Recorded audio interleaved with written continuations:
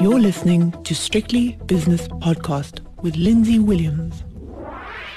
I received a piece of work from the desk of John Stopford, head of Muli-Asset income at NinetyOne in London, the title of which was as follows: Capturing Resilient Income During Turbulent Times. And John Stopford is with me now, speaking to us from London. Before we get into the body of your piece, John, how different is your investing life today to what it was, say, a year or 18 months ago, given the backdrop of rising inflation and rising interest rates and potentially further raising of interest rates?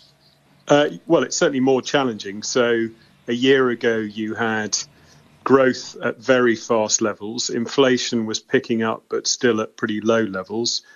And central bankers were sort of focused on maximum policy accommodation, getting us through the pandemic. And clearly, fast forward to today, you've got growth coming off very high levels and being a bit more uncertain.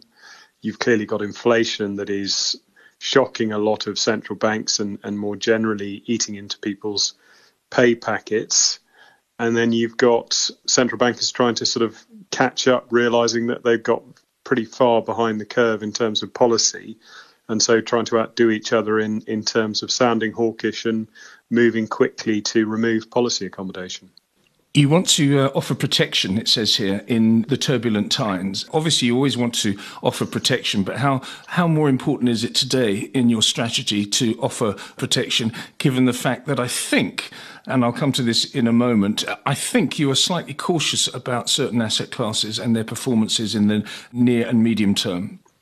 Absolutely. So the challenge is valuations on lots of asset classes are stretched relative to the past. So equity valuations on the whole look somewhat elevated, but obviously bond markets are paying or have been paying very low yields, and cash has been paying very low yields. So valuations aren't giving you much in the way of prospective return. And then on top of that, you've clearly got more uncertainty about the outlook, particularly as central banks take away the punch bowl.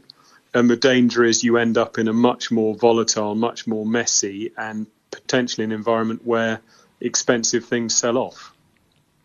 And yes, the danger is they all sell off together, yes, which is what the investing maxim is, to diversify. But it's harder to diversify if you've got common drivers pushing the valuation of everything down. Yes, I think if everything goes down, then everything does go down, if you see what I mean. That was rather clumsily put, but it's not going to be bonds doing one thing and equities doing another to many people's minds. But one of the key points in your piece, you say the following: we believe bonds may face the headwind of rising yields for years, not just months, leaving them ill-equipped to reliably offset periods of equity market weakness. I mean, some people keep on referring to the word transitory, which has been sort of shunted aside a little bit when it comes to inflation. But you think years rather than months. That's quite a statement, John.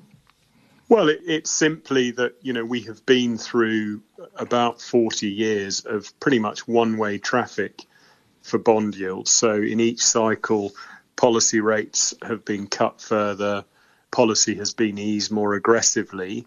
And so, you've seen yields incrementally fall to levels where they now pay structurally a negative real return and in some cases a negative nominal return.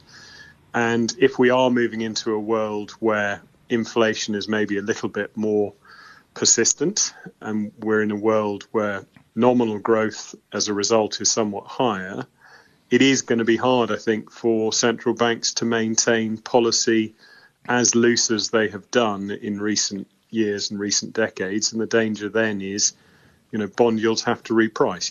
You end up going back to higher real and nominal yields. And if we go back and look at previous episodes of sort of rising inflation and rising yields, it doesn't tend to happen overnight. You don't reprice in a very short order. You do a bit of that, but generally it takes a cycle or two for these things to play out. So that hence the sort of thought that potentially this is a headwind for bond markets that could take years to play out rather than just be over in a few months. That doesn't mean it'll all go in one direction. It'll go up and down, but it's the bias, I think, that we're highlighting, that it's yields are more likely to rise, we think, or at least go sideways than down from here. Let me play devil's advocate here. Is it not the case that it might be that if, for example, the equity market as a risky asset class starts to come off a bit and starts to come off a little bit more than is comfortable for example, the US Federal Reserve or the US government or any other governments worldwide,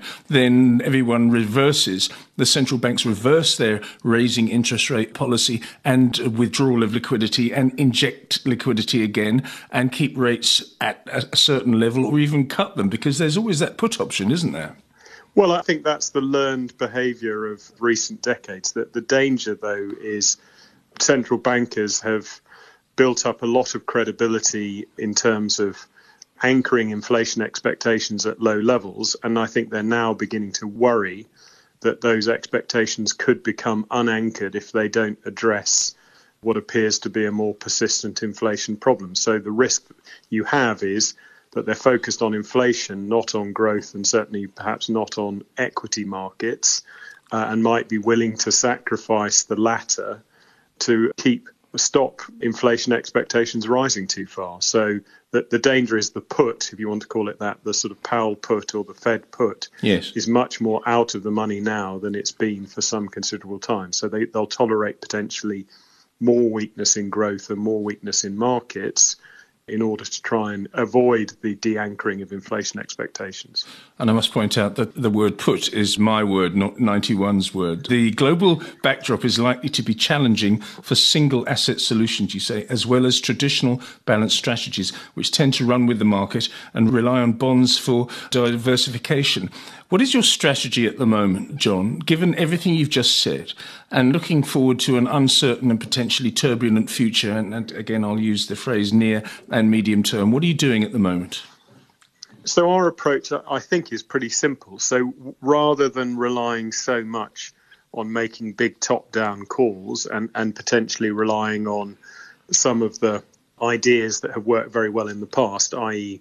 60-40 equity bond diversified strategies as your sort of anchor, we think actually it makes much more sense to approach this looking at the world from the bottom up, looking at a security level and saying, okay, where can I find resilient sources of income that are well priced? So where can I find attractively valued bonds or equities that are capable of paying persistent income and aren't too expensive, and build a portfolio of those, whatever they are, and then make sure that the overall level of risk is managed, not necessarily by owning lots of bonds to offset lots of equities, but rather to have a balance of securities that isn't too volatile, has some level of diversification, but in particular where you actually just manage the level of risk as the risk environment changes. So run less risk when things are looking more uncertain and valuations are looking more stretched, and run a bit more risk when things are looking more benign.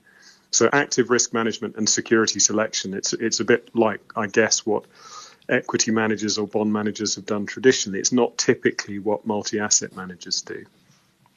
Very finally, given what you've just said in that last answer, can you find and are you finding persistent income opportunities?